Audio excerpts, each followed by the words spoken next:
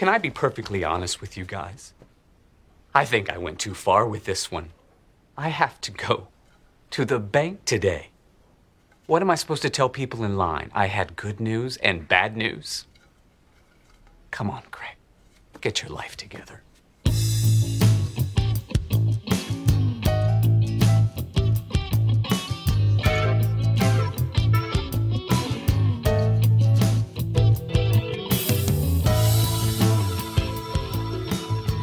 Good morning, Greendale.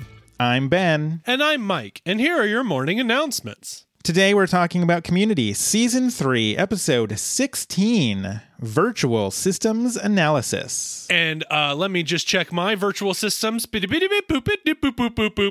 is time for outsourcing Mike's bids. Oh, we have to get into it quickly.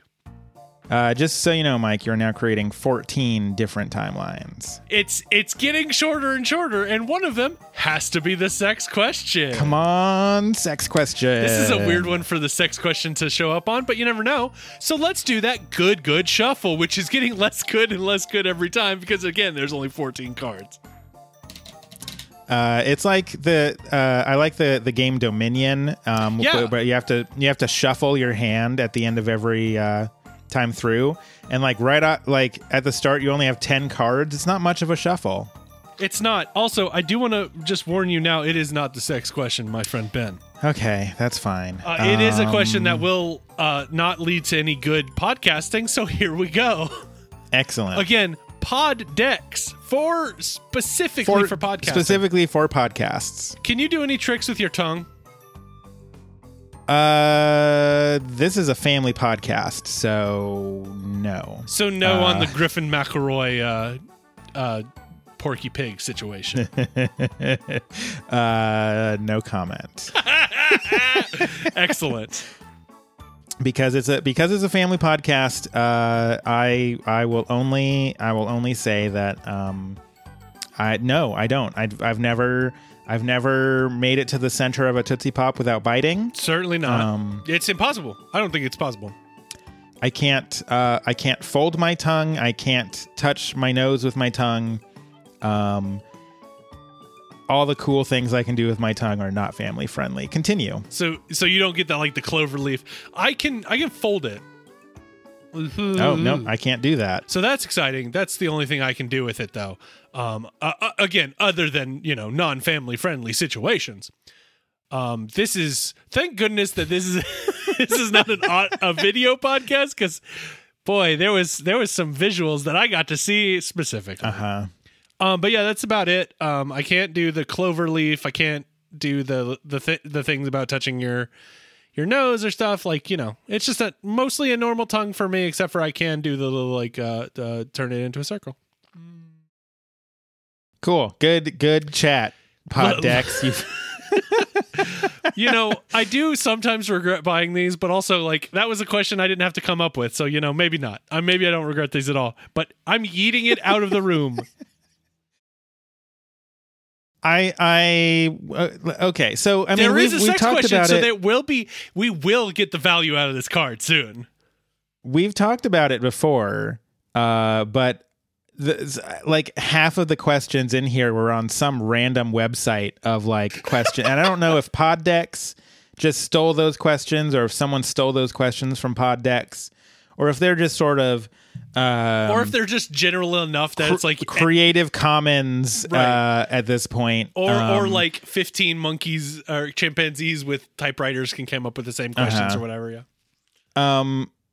But I do have to want, because some group of people sat down and were okay, we want. I don't know how many there were originally, but. I mean, this is episode 70-ish of our podcast, so I mean, it's a pretty big deck. It says it contains 50 unique conversation starting questions. Okay, so someone sat down and was like, we need 50 questions that would be good for podcast interviews. And then someone was like, how about, have you ever licked a battery? And then someone was like, that's great. While we're on the topic of that, can you do any cool tricks with your tongues? Yeah. Okay, cool. Yeah. Let's put exactly one sex question in there since we're on the topic of tongues, and just to get Ben really excited, and also make most people weirded out. And then someone's like, "Who the hell is Ben?" And then that person got fired because they should know who I am at this point. And okay, and that's the story of Poddex. What a story that was. So I don't. I mean, hey, you gave him money. I'm sure a lot of people did. You don't see the cards, but the very nature of Poddex means you can't show the cards until you buy them. It's true. Because if they were like, "Here's the 50 cards," you could just print out your own cards. Exactly. Cut out the middleman. They can show like. Does it have examples on the back of the box? Not on the back of the box, but I think they did on the website. I want to know. I want to know what their example questions are. Like, although if we do, we might reveal some that have yet to be asked. Well, they have added tread lightly. new decks, so there is now a "How Dare You" deck, which is good idea. Good, strong feeling. And they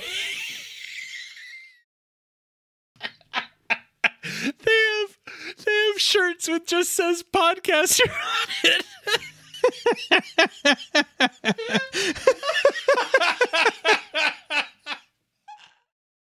I can't imagine a better way to walk through life and have nobody talk to me. Just wear a t-shirt that just says podcaster on it. Yeah. No one will give me the time of day. No one will bug me for anything. They'll see that and they're like, "Oh crap. He's going to tell me about his podcast." And then they'll move on, and I will be happy because I go through life without getting hassled by the man. That sounds rad, but not for the reason they think it's rad. Sure. They seem to have refreshed their product line. They no longer have the "What the Heck" deck, but they do have a WTF deck. You know what this means, Mike? I'm not buying it again. I've been burnt before. No, that's not what that means. Oh, what that means is God. We've killed Poddex. Yay! We finally did it. I mean, we didn't kill it. They're just like, we gotta wrap it up in a new. We killed it. We killed it. They were like, "Oh crap! They've exposed us." We gotta wrap it in a new. It looks like the MTV logo too, so it looks cool. But it's the same questions as what the heck deck. Anyways, good job on killing Poddex or what the heck decks. Mm-hmm. We did it. We killed it. It is wild to me that Poddex has so they have like what is it, the Supreme logo for podcaster, and then they also have a cropped hooded sweatshirt that's like tie-dyed pink and blue, and it says Pod Queen on it. I take back my previous statement. That is the best way to get no one to talk to me ever. I'm just gonna send it to you, and there it is. So if you're thinking of it, let's take a look at this. You can get it. Well, you can get it in 5 different colors: tie-dye, cotton candy, black, blush, bone, and sage. Pod Queen. Mm-hmm. And that Pod Queen is rendered in lovingly pink highlights. It's a choice. When you said that they have a shirt that just says podcaster on it, I did not envision it would be this bad looking. Yeah, I perhaps did not give you the It is just a t-shirt with a big red rectangle in it, and then in a slightly italicized sans serif white font, it just says podcaster. They're 100% ripping off the Supreme logo, but it is worse than that. It is a graphic design nightmare. I hate it. I'm going to close this browser. And never think about it ever again. And never think about it ever again. Until next week when we do Outsourcing Mike's Bits. Let's talk about season 3, episode 16, virtual systems analysis. I think we could get 10 more minutes off of Poddex if you'd like. I like how the thing that was supposed to bring good conversation to this podcast actually only managed to get us to yell at a company for 10 minutes every week. It is true. We do that. It's very enjoyable, actually. It's basically living the Twitter experience where people just yell at brands, and brands try to say cool things like, yeet these Oreos into your mouth. Then Wendy's is like, hey fam, you okay? And then Burger King comes in and is like, hashtag YOLO. And then meanwhile, we're all just like living in a late stage capitalism, consumerism hellscape. But then you're also like, but I would like some chicken fries, actually. I mean, look, am I going to turn down chicken fries? No. They're so delicious. If Burger King came up and was like, what's up? What's up, tweet fam? Here's some chicken fries. I'd be like, all right, you got me. Thank you, brand. You got me on this one, Burger King. You did it. Community Season 3, Episode 16, Virtual Systems Analysis. It starts out in the study room. They are cramming for a biology test for tomorrow. Yeah, they're screwed, Jeff says. How are they supposed to memorize all this biology information? Pierce does have a mnemonic device to remember, kingdom, phylum, etc. Kevin, please come over for gay sex. Shirley and Annie are like, hey, why isn't it like Karen or great sex? And Pierce is like, thanks, I can't remember anything now.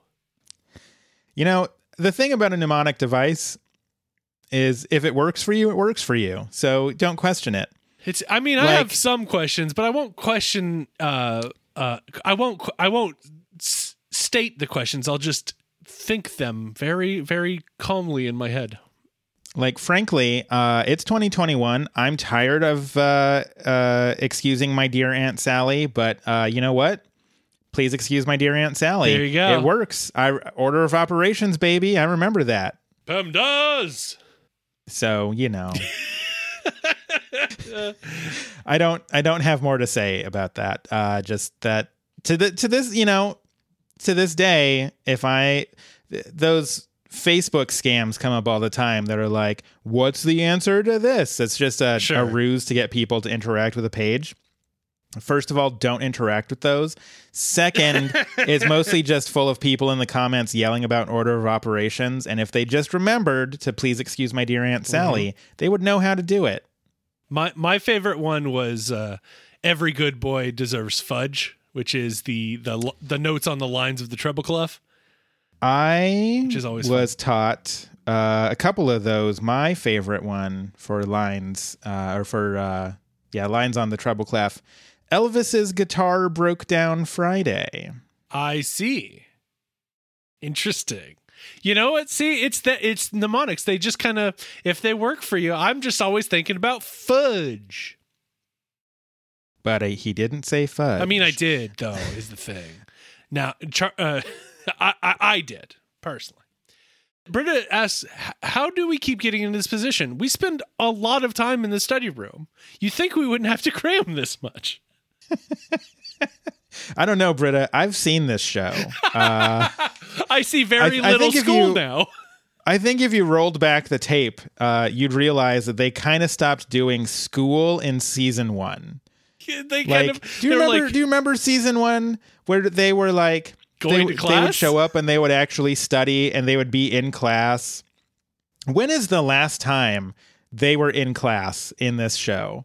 Was it when they got kicked out by Professor Kane? I think it was when they got kicked out. Ever since then. No, the Todd problem.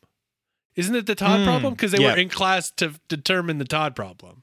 Yes. Okay. So yeah, that was ages ago. And since then, we've had multiple timelines. We've had mostly Halloween Stories episodes. We've had a whole civil war of pillows and blankets. Subway became a human. Uh-huh. Well, I mean, in that Pillows and Blankets, even the dean is like, doesn't anybody go to class anymore? So no, clearly not. So yeah, Britta, just play back the tape and you'll get it. It'll all make sense. Speaking of the dean, the duality of man. This is probably my second favorite Dean outfit. So good. It's such a good little story that he gets to tell in like 3 scenes. Uh-huh. He walks in, he's half like his usual Dean outfit, but he's wearing like a dress on the other side and with like a blonde wig and like good makeup. I mean, on that side looking pretty good. I mean, both sides looking good. Jim Rash. He's dressed this way because he's got good news and bad news. Bad news, and he turns to one side showing just the dress the lady side. Professor Kane has the flu, and then he turns around to just the male Dean side, and biology is canceled. And then he swishes his hair, and then he walks out.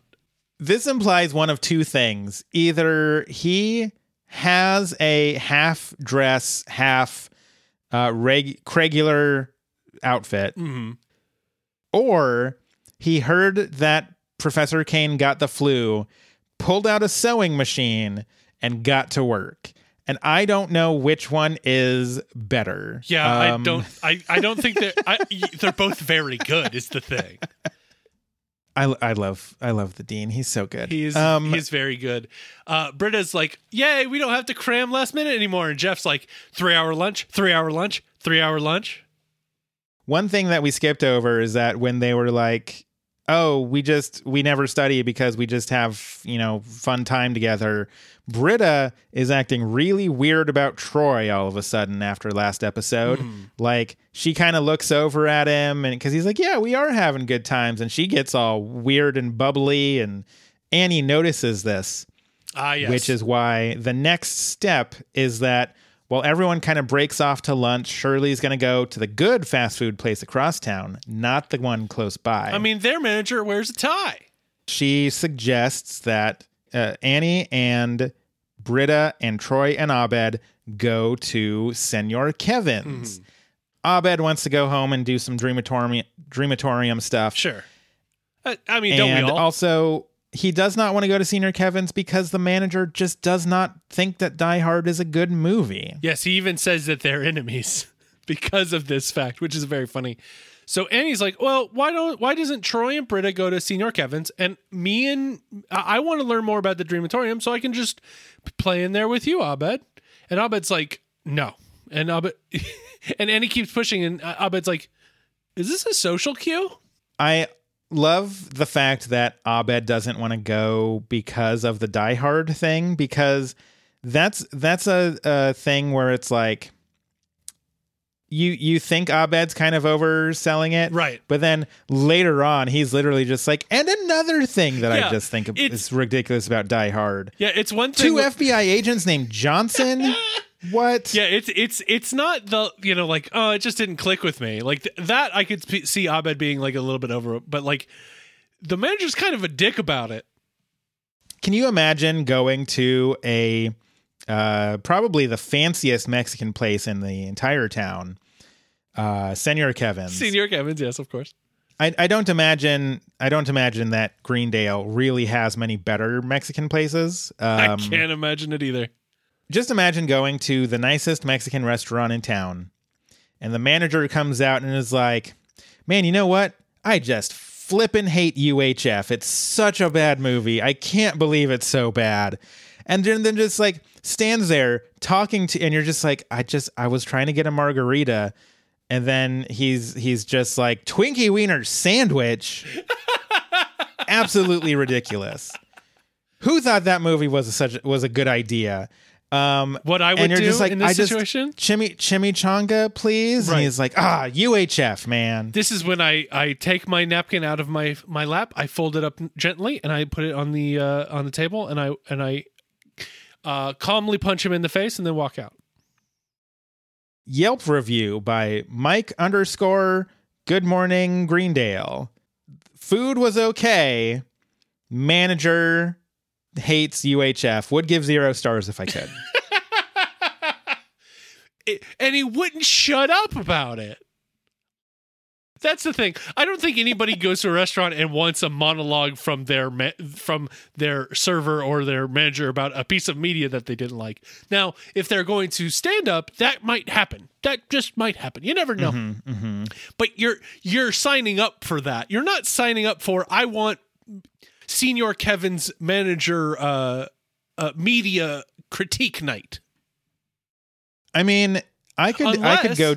There is that night. Then you know what you're signing up for. Oh, it's tonight? I thought it was Tuesdays. I mean, I could go to a restaurant and the manager could be like, "Oh man, The Big Lebowski, I love that movie," and then just stand there talking about how great The Big Lebowski is, and I'd be like, "Yeah, guy, I also like The Big Lebowski. I'm here for a freaking chimichanga.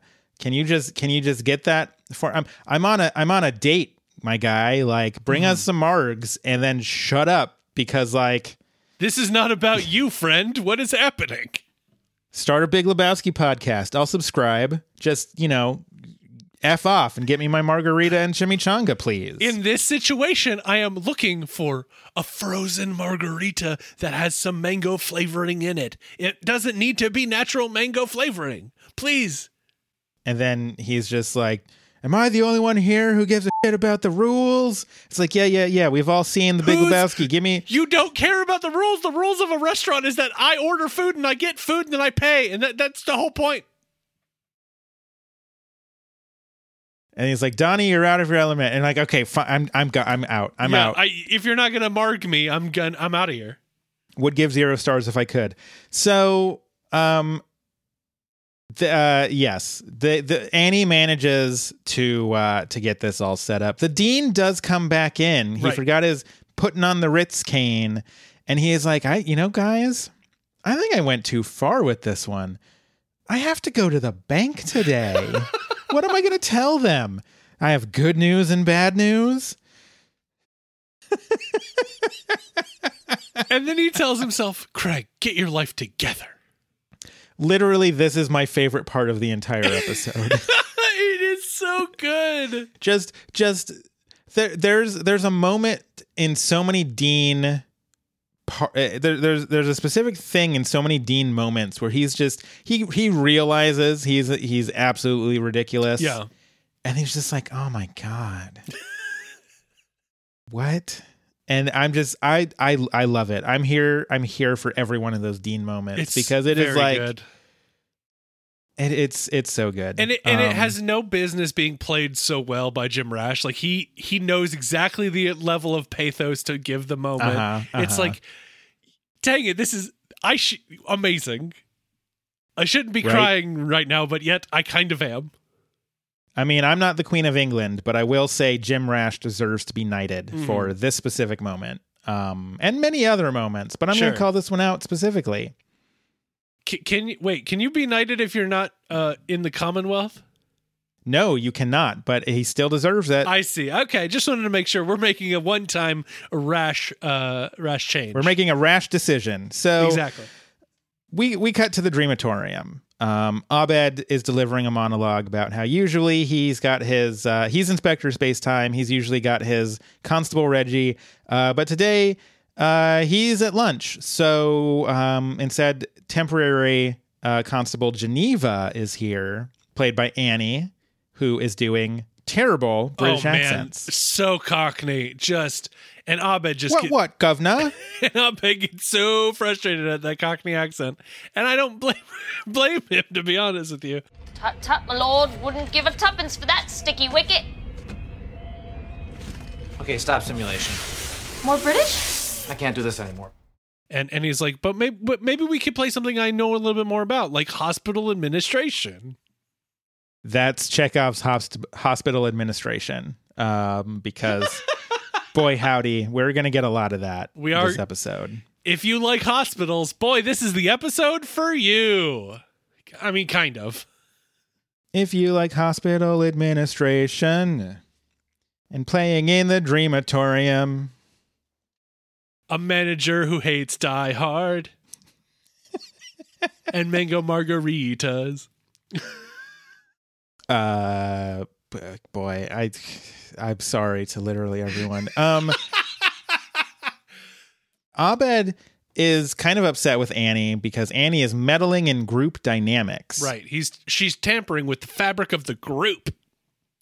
And he has run the situation from every conceivable angle because that's what he does here in this Dreamatorium. He does also mention that he and Troy play something called Dinosaurs versus Riverboat Gamblers, and I'm interested. That does sound in pretty cool. what that's about. Not to get too far ahead with grades and whatnot, I would rather watch Dinosaurs versus Riverboat Gamblers because that sounds legit. It does. Annie tells Abed that he doesn't have a patent on being a control freak, which, cool. Gonna have some conflict in this episode. It's a very conflict-heavy episode. Yes, Abed, and it's not just about diehard conflict. I wish it was. Abed does decide to go simulate Troy and Britta at Senior Kevin's, which is basically Troy wanting to get back to Abed, Britta being railing against different meals about how she doesn't like to pit different meals together. Like, I don't like lunch because it attacks breakfast or something. I was like, I don't understand this logic, and I'm not gonna interface with it. And there's a lot about this episode I don't understand. So let's just rip that Band-Aid off right now. The manager does in this simulation says food's gonna be another half an hour. Now here's what I hate about Die Hard. Which is apparently not wrong. That's my favorite part of this episode. That this understanding of the manager hating Die Hard and just speaking it into existence is what really happens. Right. Because in this moment it's amazing. Like, okay, that's not how the manager acts. And then later on, that's exactly how the manager acts. Yeah. It's that honestly, that's one of the funniest parts of this episode, which says something. Abed shows Annie this sort of engine that runs the Dreamatorium in the closet. It is all just like cardboard and pizza boxes and toilet paper tubes. And it apparently collects all of Abed's thoughts and then filters them through other people's thoughts and then it powers the Dreamatorium. And Abed says, Annie's points out this is just toilet paper rolls and tissue boxes and stuff, but Abed's like, you're just less able to see what I see. She does step out for a moment because Troy calls to check in on Abed. I do want to point out Annie has a BlackBerry, and of course she has a BlackBerry. Yeah, that does feel correct. It's absolutely like rest in peace BlackBerry, because physical keyboards were pretty great. Yeah. But also, as someone who had a BlackBerry, they were also not cool. So we talked a lot about the phone of the Razr coming back. The Razr. Mm-hmm. Are they bringing the Sidekick back? Probably not. I think physical buttons are dead. I mean, new phones don't even have physical home buttons. It's all just gestures and crap. Yeah, it is weird. I did Google Sidekick, and it seems they seem to have released a 4G version, but I don't know when on T-Mobile. 2011. So not a new thing. But maybe someday we'll be like, you know what sucks? Just a whole blank slate of nothingness.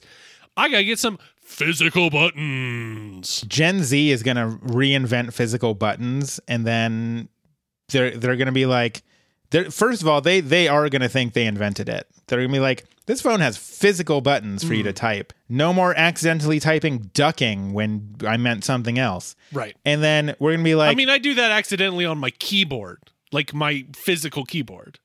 And then we're gonna be just like, that's just Blackberries. You invented Blackberries. Good job. And then, but you would be like, no, but thank you, God, thank you. I mean, if I could somehow get a physical keyboard on my iPhone, I would love it. Oh my God. Literally the best touch keyboard is still awful. So I miss physical keyboards is all I'm saying. All right. I'm looking up iPhone physical keyboard. Well, yeah, you can you can hook up a Bluetooth No, I keyboard understand. to it. I understand what I know. I'm looking for something that literally plugs in and is actually kind of useful. Rather than You're only going to find Bluetooth keyboards. I don't know. I seem to have guarantee found you. a Bluetooth keyboard case. So it's a case that wraps around it, but there's no images of it. So yeah, I think this is a nothing, what I've just done.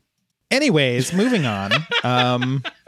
So Troy calls Annie to check in on Abed, and she's like, no, he's fine. People bend over backwards to cater to Abed. He's totally fine. And then that's when the manager comes up and is like, 2 FBI agents named Johnson. So sweet how much you care about him. And another thing I hate about Die Hard. 2 FBI agents named Johnson. It's such Which, it's so wild to just start the conversation there.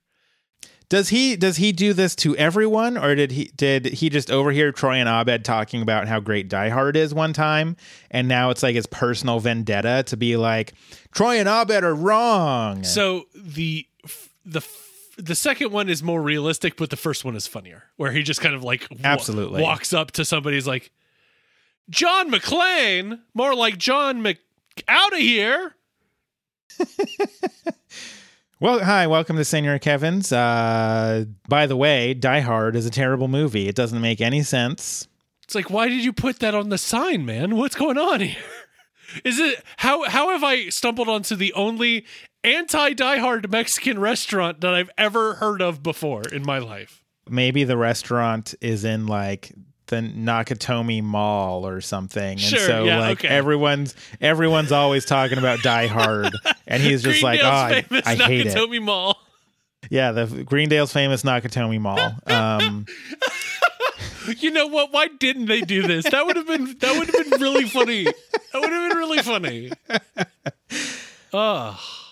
Anyways, Annie decides. It's funny how often we're like, you know what? Screw this episode. We're just going to talk about this one side character hating Die Hard. See, that makes us the anti-manager at Senor Kevin's, because now forevermore we are going to exclusively talk about how dumb it is to think Die Hard is dumb. So we're just perpetuating that cycle for all time. I don't even look. If somebody out there doesn't like Die Hard, that's their business. Go walk, go have fun. But it's about, I'm having a food journey with my Mexican margaritas and my chimichangas and my tortillas and my carne asada or whatever. And I'm sitting there, and then somebody's like, Reginald Val Johnson sucks. It's like, no, how? I'm drinking a margarita. I don't want to be unhappy right now. It's not a Die Hard thing at all. I shot a kid. I want you to take the remaining 14 Poddex cards and take a Sharpie and cross out the questions, except for the sex question, because I demand that. The 13 non-sex question cards, and then make them about if Die Hard's a good movie. Be like, 1, did John McClane act in a good manner to help save people? Yes or no? Question 2, is Die Hard a good movie? Question 3, is it annoying that the 2 FBI agents are both named Agent Johnson? Question 4, and just like keep going on and on. And I bet you can come up with 13 questions about Die Hard. Because again, the sex question is unchanged. I'm just going to Google 13 questions about Die Hard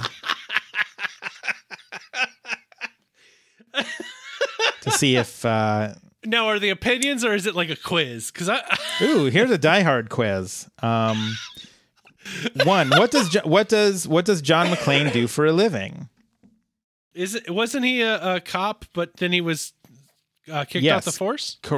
He was still on the force. Okay, he's still on the force. He's a New York cop, but he's in LA. Oh, that's right. So it's not his jurisdiction. Right. That makes sense. Question 2. So it's multiple choice. What is John McClane's catchphrase? Ding Dong Do, Abracadabra, Yippee-ki-yay, or Ollie Ollie Ollie? Look, I know what the real answer is, but I wish the other ones existed because that would be very funny. Like a screen test for, okay, we don't know what his catchphrase should be. Let's try these. Ollie, Ollie, Ollie! It's Yippee-ki-yay. Ollie, Ollie, Ollie. Ollie Ollie Ollie. In Die Hard, so because it goes through all 4 movies. But question 11, in Die Hard, how does John McClane get the attention of Sergeant Al Powell? Drops a body on his car, kisses him, waves and shouts, woo-hoo, or shoots him in the knee. Making a Skyrim reference, I see. I'm pretty sure it's the body on the car. Absolutely. Moving on. I mean, I've seen Die Hard pretty recently. Like, I think we watched it last Christmas because, we were like, well, we need a Christmas movie. Well, it's Die Hard time. Mm-hmm. Annie is tired of shenanigans, and so she goes back into the Dreamatorium. She would not like this podcast. Oh, she would hate this podcast.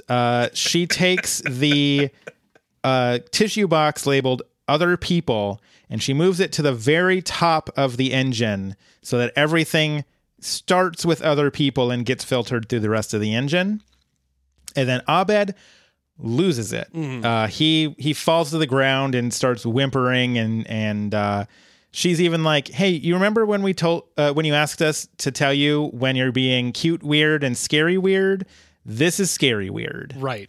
It's like he had a factory reset because he gets up and is like, "Why was I on the floor? Were we doing it?"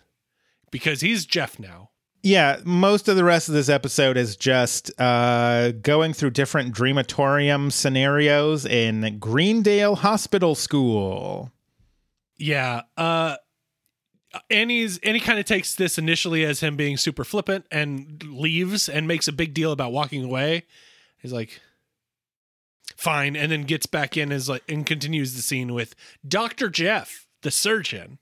Yeah, he's never heard of Abed. And that's sort of the through line through the rest of the episode. No one in these scenarios has heard of Abed, despite the fact that it's Abed playing the other characters in these scenarios. Correct. It gets very confusing very fast. And very impossible to talk about, yes. Yeah. It's a cool thing that we decided to do a podcast about a TV show that just becomes occasionally absolutely impossible to follow when 2 nerds are trying to recount what's going on. It's hard enough to follow it watching it. It's like, well, here we go. We're going to talk about it. They do go to the biolab where Dr. Troy and Dr. Britta are fooling around with each other, which to Abed is apparently just rubbing each other's faces with the back of their hands. Just rubbing.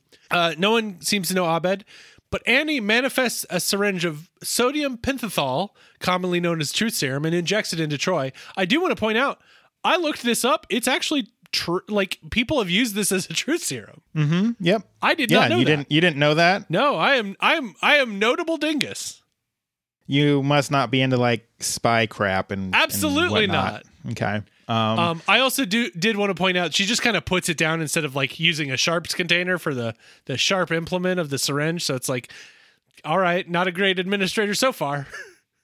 I mean, she's an administrator. She is not a doctor. I mean, I think you would still probably take some training on that. Yeah. Just for safety, but it's not her day job. Sure. He does come clean about how there's a file on Abed, and also a lot of things about, including that he loves butt stuff and hates spiders, and he cried during About a Boy, the soundtrack, and he doesn't understand Inception. It's a very good, as we know, I love Troy breakdowns. This is a very good one. I saw Abed's name in the hospital school files. I love butt stuff. I hate spiders. I stole a pen from the bank. I cried during About a Boy. The soundtrack. I don't wash my hands before a surgery. I can see why women find Clive Owen attractive to the point where I might just as well be attracted to him. I use comparisons to Hitler to win arguments on the internet at the drop of a hat.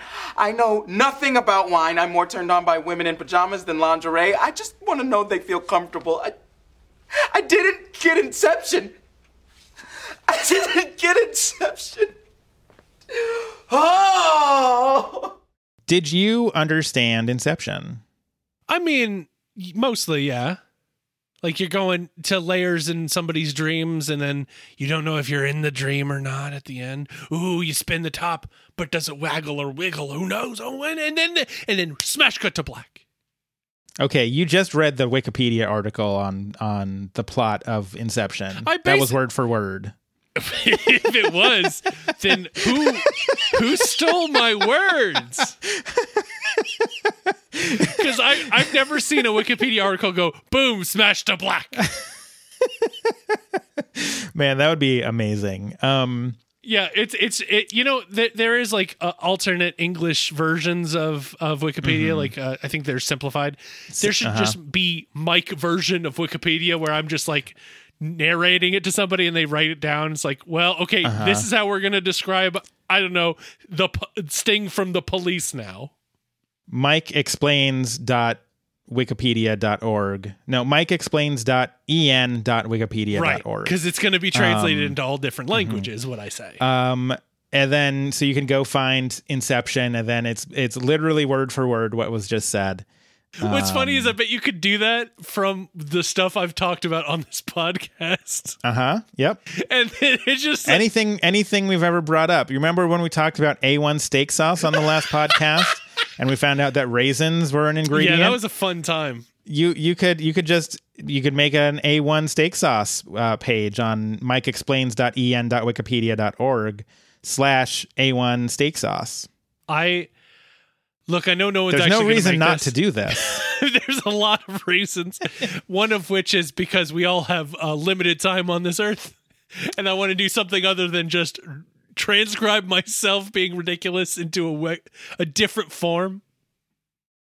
Troy does note that he's also more turned on by women in pajamas than in lingerie because he just wants to know that they feel comfortable. And like, I can appreciate that about Troy. That's some good stuff. I agree. Now we render environment medical study room, which is very funny because it's just a study room, but like medical. It's a medical study room. Emmy contender Pierce Hawthorne is there. They do make sure to point out he's an Emmy contender. Very important. Shirley does explain that Abed has been filtered out because nobody needs him. Right. And then Annie tells Jeff to get files out of the cabinets.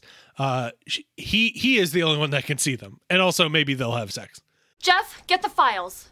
Why me? Because you can see the cabinets. And I'll make love to you. Jackpot. It's totally not a Jeff move, but it's very funny. We find out that Abed is not a doctor here at Greendale Medical School, whatever it's called. He is actually a patient. Shirley yells for security, and Annie runs to Jeff and says, "Take me where I want to go," which is vaguer than she probably wanted to say. Because what they do go to, instead of going to Abed, they go to outside of the school after the transfer dance, the night Jeff and Annie kissed. Yeah, this episode continues to get weird because although like they do a fantastic job of absolutely recreating the scene. The scene looks exactly the same. The characters are dressed exactly the same. It's like it's a perfect representation. Annie does point out that Abed wasn't there. So whose memory is this? And maybe it's that the Dreamatorium really works, or maybe Leonard was washing from the bushes and told Abed about it. Because Leonard doesn't have cable. I mean, you gotta watch what you gotta watch, I guess. I have to imagine that like somewhere Leonard runs a blog of things going on at Greendale because he just goes around watching people. It's a total Leonard move, if I'm going to be honest. That is a total Leonard move. Like weird, like creep shots a little bit too. Like he's just angled a little off because he's just trying to get the picture quickly. Yeah. Yep. Yeah. Total Leonard move. TotalLeonard.blogspot.com. I can't wait to see how he describes skinny dipping in the pool. You assume he's going to describe it rather than just photo essay. Oh boy, you've given me an image to think about, and I'm going to think about it, and it's gone forever. Busted. Abed as Jeff is like talking all about how like, but this is what Annie wanted. Like, this is why she got Troy and Britta together, because if they're together, then she could be with Jeff. And it's a whole thing. She admits that like, she didn't push Troy and Abed together so that this would happen. She just thought they were cute together. And then also this would have been a bonus. Right. I do. They have a moment a little bit earlier where Jeff actually reads Abed's file, and it's yeah, I skipped over that. Control freak, no empathy, and then he shows her that it is signed by her, which I think is a very funny interesting, not funny, but like interesting that, you know, he's basically using her words against him. Right. And he literally quotes back that everyone bends over backwards to cater to Abed. Right. And the fact like it's signed, and it's just. That one is like the moment that's like, okay, this is what this episode's about. Like, right. Like it takes a lot of stuff, and it's like covered by like layers and layers of like frosting on top, but we found the cake. So yeah. Then Annie explains all the, you know, she just thought Troy and Britta would be cute together, which she's not wrong. Maybe, you know, a little weird with the age difference, but you know. Yeah. Annie storms off. Instead of running in place, which you should do when you're stuck in the Dreamatorium, she runs directly into a wall. Yeah, this episode is interesting in how they present it, just because it's a lot of weird visual effects of like Abed jumping into different people, which actually I really like the effect of, because all the sentences kind of start before Abed's fully in the next person. And so you hear Abed's voice and then it blends into the person's voice. It's a really good effect. It's really well done. I agree. But then, yeah, you get stuff like this where it's like, it's a sudden reminder of like, oh yeah, no, they're just in a green room with yellow tape, and Annie runs into the wall, and like, you know, it's weird that Annie buys into it enough to like run into the wall. I think you kind of have to suspend your disbelief a little bit, sure, for that. But like, it's really interesting how this is all filmed and produced. And yeah, it's very good. Annie tells Abed that she wants to be alone, and he decides to execute a simulation of Annie/Annie, and because Abed turns into Annie now. And boy, if it was hard enough to describe before. Right, because now Abed is Annie and Annie is Annie. And so Abed as Annie says, we love Jeff. And then Annie says, no, we don't. We're just in love with the idea of being loved. And there's this whole like kind of a little bit of a dialogue. And then Annie realizes that if Abed can be Annie, Annie can be Abed. So she changes into Abed by being like Star Wars, Cougar Town, cool, meta. I think she even says, I'm on a TV show. Running scenarios? Careful now. You're starting to sound like Abed. So, I probably shouldn't say things like Star Wars, Zardoz, Cougar Town, cool. Stop it. Pop culture. I'm on a TV show. You're gonna get in trouble. Meta. Very good. I also think she references Zardoz, which I thought was my favorite one. But yeah, so she turns into Abed, and then Chang comes in, arrests oh boy, Abed. Yep. Work through it. Throws him into a locker that has danger Abed signs all over it, and then now Annie, Abed, and actual Abed are trapped in a locker liminal space thing. Abed is chained up on the wall in like some handcuffs. And yeah, he says that he explains that we're in a locker. It's where I spent a lot of time in junior high. And he also says it's a place where we got that it's a metaphorical locker, but it's a place where we get put when people are finally fed up with us. Mm-hmm. He's run his scenarios. He doesn't get married. He doesn't invent a great website that helps people have sex, other things. He does note that Troy does invent dance pants in 2019, but don't tell him he has to stumble it onto by himself, which means we are now living in a time in which Troy has invented dance pants. I do imagine it has been canceled the last few years, unfortunately, due to other situations. But when we're back open, I can't wait to go to Dance Pants. It's going to be great. But, it's a good call on doing 2019 instead of 2020. The number of shows that were like, hey, future times, 2020, it's a nice round number. Yeah. Nothing weird could happen in that year. Nothing weird will happen in that year. Famously Glee, which I didn't watch past the first season, but right, I believe we discussed that at length during our Glee through the episode. grapevine that in like the finale or whatever, like in the year 2020, she wins a Tony, and then they were like, yeah, so the Tonys got canceled in 2020. You literally picked the worst year for this.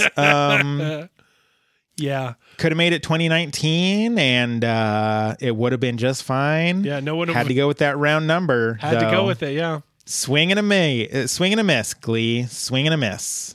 Something that actually kind of works out with this is that Annie tells him that scenarios in here and on television mostly are like great science fiction. They're detailed and insightful, but not accurate. Science fiction never has been. Look at 2001. Did we have a space odyssey? We did not. We over-validated Carson Daly. Uh-huh. There was a tweet that was going around that was like science fiction author.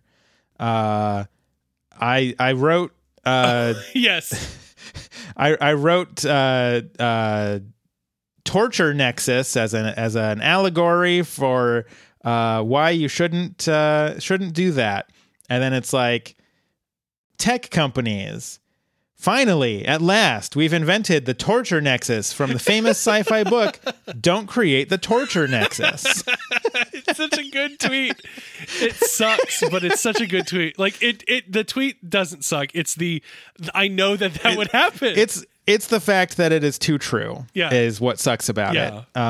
But it's so good at knowing what's so true. So basically, she tells him that all of his simulations are nothing more than anxieties, and we can't make life go along some kind of script. We both need to get more comfortable winging it. And Abed's like, this is a bit more anticlimactic than I would have simulated it.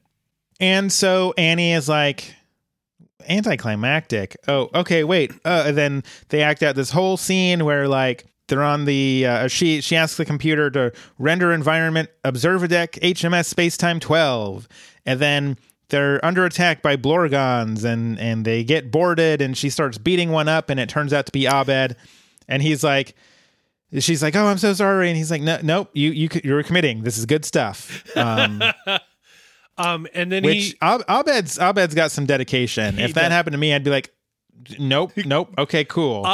You know how we sucks. try to commit to bit? Abed is committing to the bit harder than either of us ever could. I'm totally fine committing to the bit when it's me talking into a microphone at you. It involves no physical harm. At most, I say something absolutely gross that makes you go, wait, what? I hate this. And I laugh about it. Yeah, there's no physical harm, just psychological harm. It's tons different. of psychic damage just being sent over the internet to you, my friend Mike. And also later to people all over the world. Thanks for listening to this show. We love you very much. Yes, Abed then voices over the same intro, but it's all about Abed and about how he's different. He knows things that other people don't know, but now he's gained empathy. We go back to after lunch, and everyone's had a pretty good day. Troy and Britta had a pretty good lunch. Troy even spoke to the manager about Die Hard and how the manager should be ashamed of himself. Shirley ended up deciding not to go to the other fast food place and went to the mall and got some pizza, which was pretty cool. It's the same fast food place. It's just a different fast location. Food place. I will say, and I talked about this on my other podcast. I do. Wait, which other podcast? Ring My Bell. And what is that about again? Taco Bell and masturbation. It's at ringmybell.sexandlasers.com. Tweet at ringmybellpod. I did talk about how I am now about equidistant between 2 Taco Bells, and I definitely, there's one that's a little bit farther, but it screws up my order less. And so even though I have to go a little bit farther, it's worth it because they don't screw up my order. Right. So, you know, sometimes it makes a difference. Somehow I don't feel like, you know, Shirley feels like a person that's going to get kind of by the book order, you know, the number 2 or whatever. Mm-hmm. So, and Pierce almost sat on his balls, but at the last minute, or the last second, he made an adjustment. And the funny thing about that is everyone claps. Everyone's like, oh, you did it. Oh, thank God. Yes. And it's like, what in the world? You know, it's the, you know how it's a freaking bare minimum not to sit on your balls, man. You know how Facebook has like the things where you can have like major life changes and accomplishments. I do kind of want to Mark make one. Mark safe from sitting on own balls. I do kind of want to make one that's like almost sat on his balls, but adjusted at the last second, and then see how many people like that. My favorite, the people that very good. The thing I'm looking for are the people that give the care emoji. That's the people I want to know about. Because I know that I'm going to be that person. Because like, oh, buddy, I've been there. I'm not. I'm way more likely to do random shenanigans on Twitter than I am Facebook. Right. Well, Facebook is a different feeling to it. Twitter is very ephemeral. I'm not promising to do it, but I'm also not promising that I won't do it. So it's up in the air. Who is to know? Keep an eye out for a life update about almost sitting on my balls and adjusting at the last second. If it happens, I will be sending that care emoji. I just want to let you know that now. Also, even the dean had a good time. He went to the bank. People at the bank loved the dean's outfit. He went to lunch with some new friends and had the deepest conversation of his life. So, like, everyone had a good time. A very good day. Jeff says maybe the sun is starting to rise on Greendale. And that's when Pierce is like, well, no, actually, I lied. I did sit on my balls. It hurt like hell. And everybody's like, oh, I'm sorry. Like everybody's offering their support. And it's like, did I miss something? Like I get that they're very sensitive and sitting on them would not be great. I have had physical harm done to them before. But I don't like there were people when I've been harmed by that before that have laughed at me. And that includes my wife. My wife has once accidentally swung her hand directly there and just laughed at me while I'm like on the ground. So that's who my wife is. Excellent. Mostly my cat steps on mine. So there you go. Excellent. I do. Here is your ball torture update from Ben and Mike. How much of that is going to stay in? I should make the subtitle of this episode "Your Ball Torture Update" from Ben and Mike.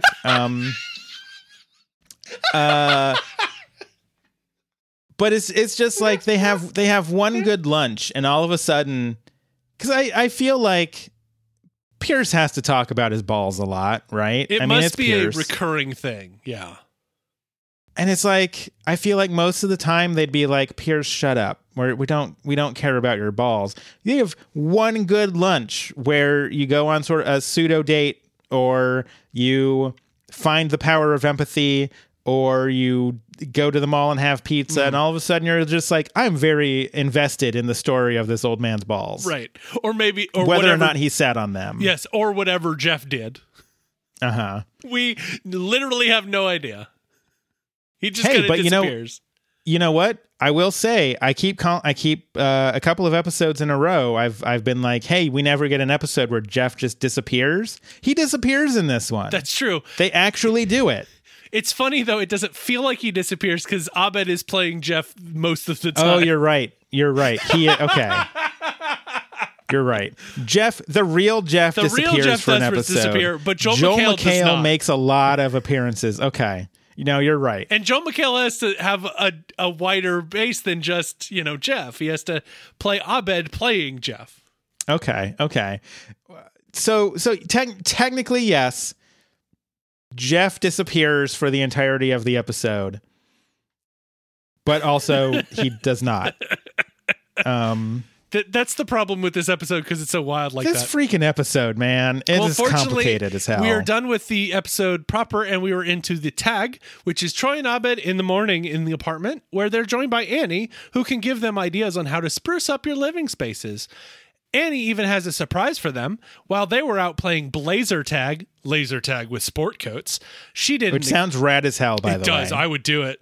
She did an extreme bedroom makeover of their pillow fort.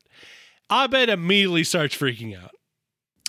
And then Troy pulls out a piece of paper that says technical difficulties, and he starts humming Daybreak because you got to keep getting Daybreak in here. And that's it. That's it. That is the end of the episode, and that means that it is time for Great.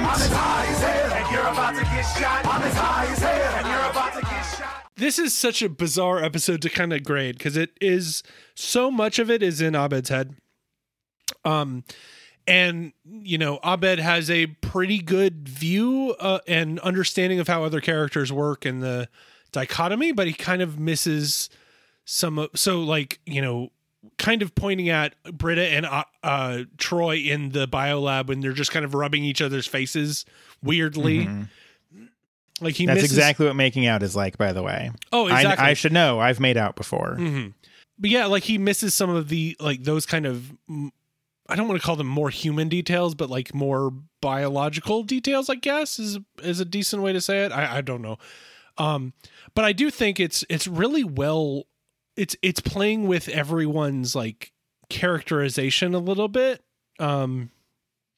And it tells you a little bit about Abed and Annie's relationship, which is not very well formed and not really is a little strained, I think.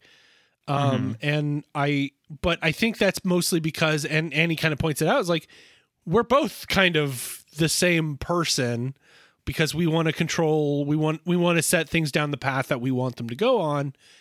And I think that's a really interesting look into those two characters, especially dealing with the anxiety of, I want this, but it's not happening. But what do I do about that? And I don't want things to change because it's comfortable. And, I can definitely intersect with that feeling. So I think it's good. I like a lot of the storytelling touches of it, of or I guess the special effects of having Abed basically be everyone in the Dreamatorium. Right. Some of the slamming into the wall or having, running in place so that everything can move around. It's all very well considered, but I just don't it doesn't feel as good to me as some of the episodes we've seen recently. It does have a lot of character development, which I do like. But I don't know. The funny thing about it to me is that the thing that I always remember about this episode is Duality of Man.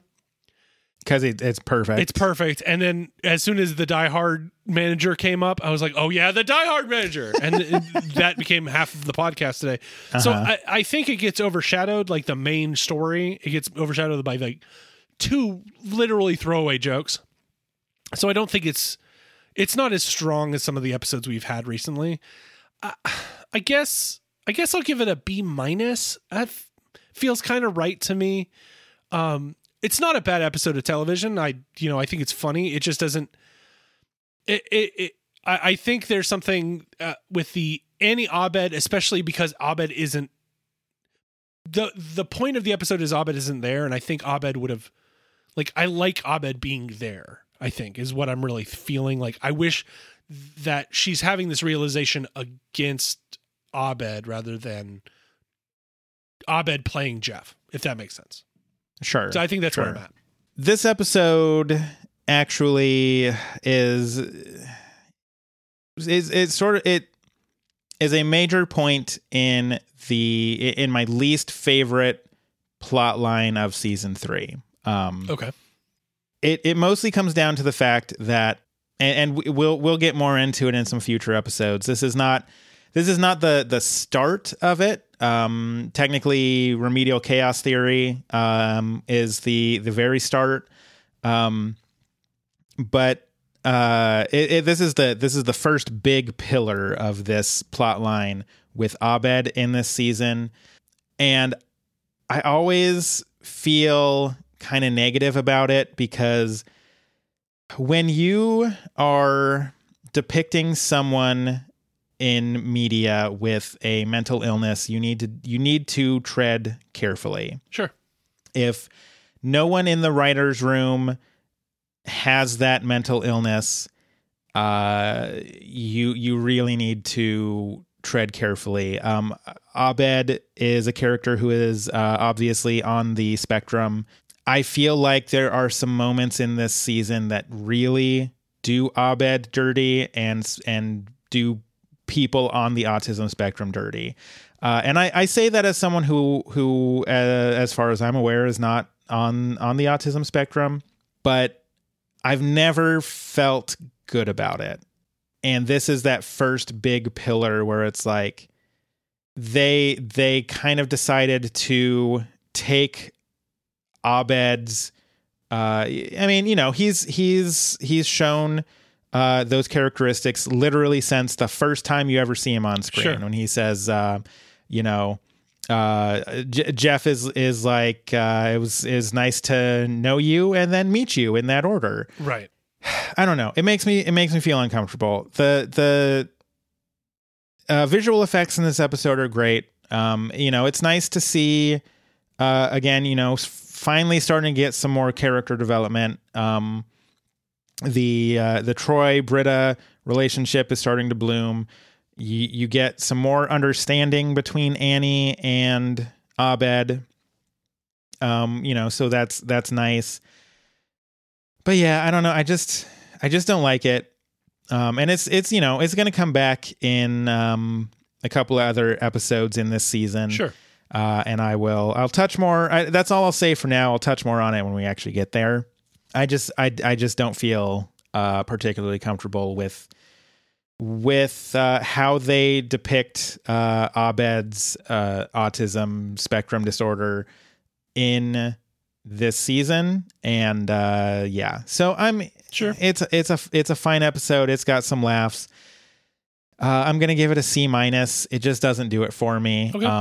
I always come away from this episode, like literally when we were talking about doing this podcast, like I was looking forward to it, but I was dreading this episode and a couple other episodes in this season that I was like, it'll be worth it, but man, we got to talk about those. And I kind of don't want to. So makes sense. So that's where I'm at. It's a C-, which I think is probably the lowest I've given any episode so far, but hooray!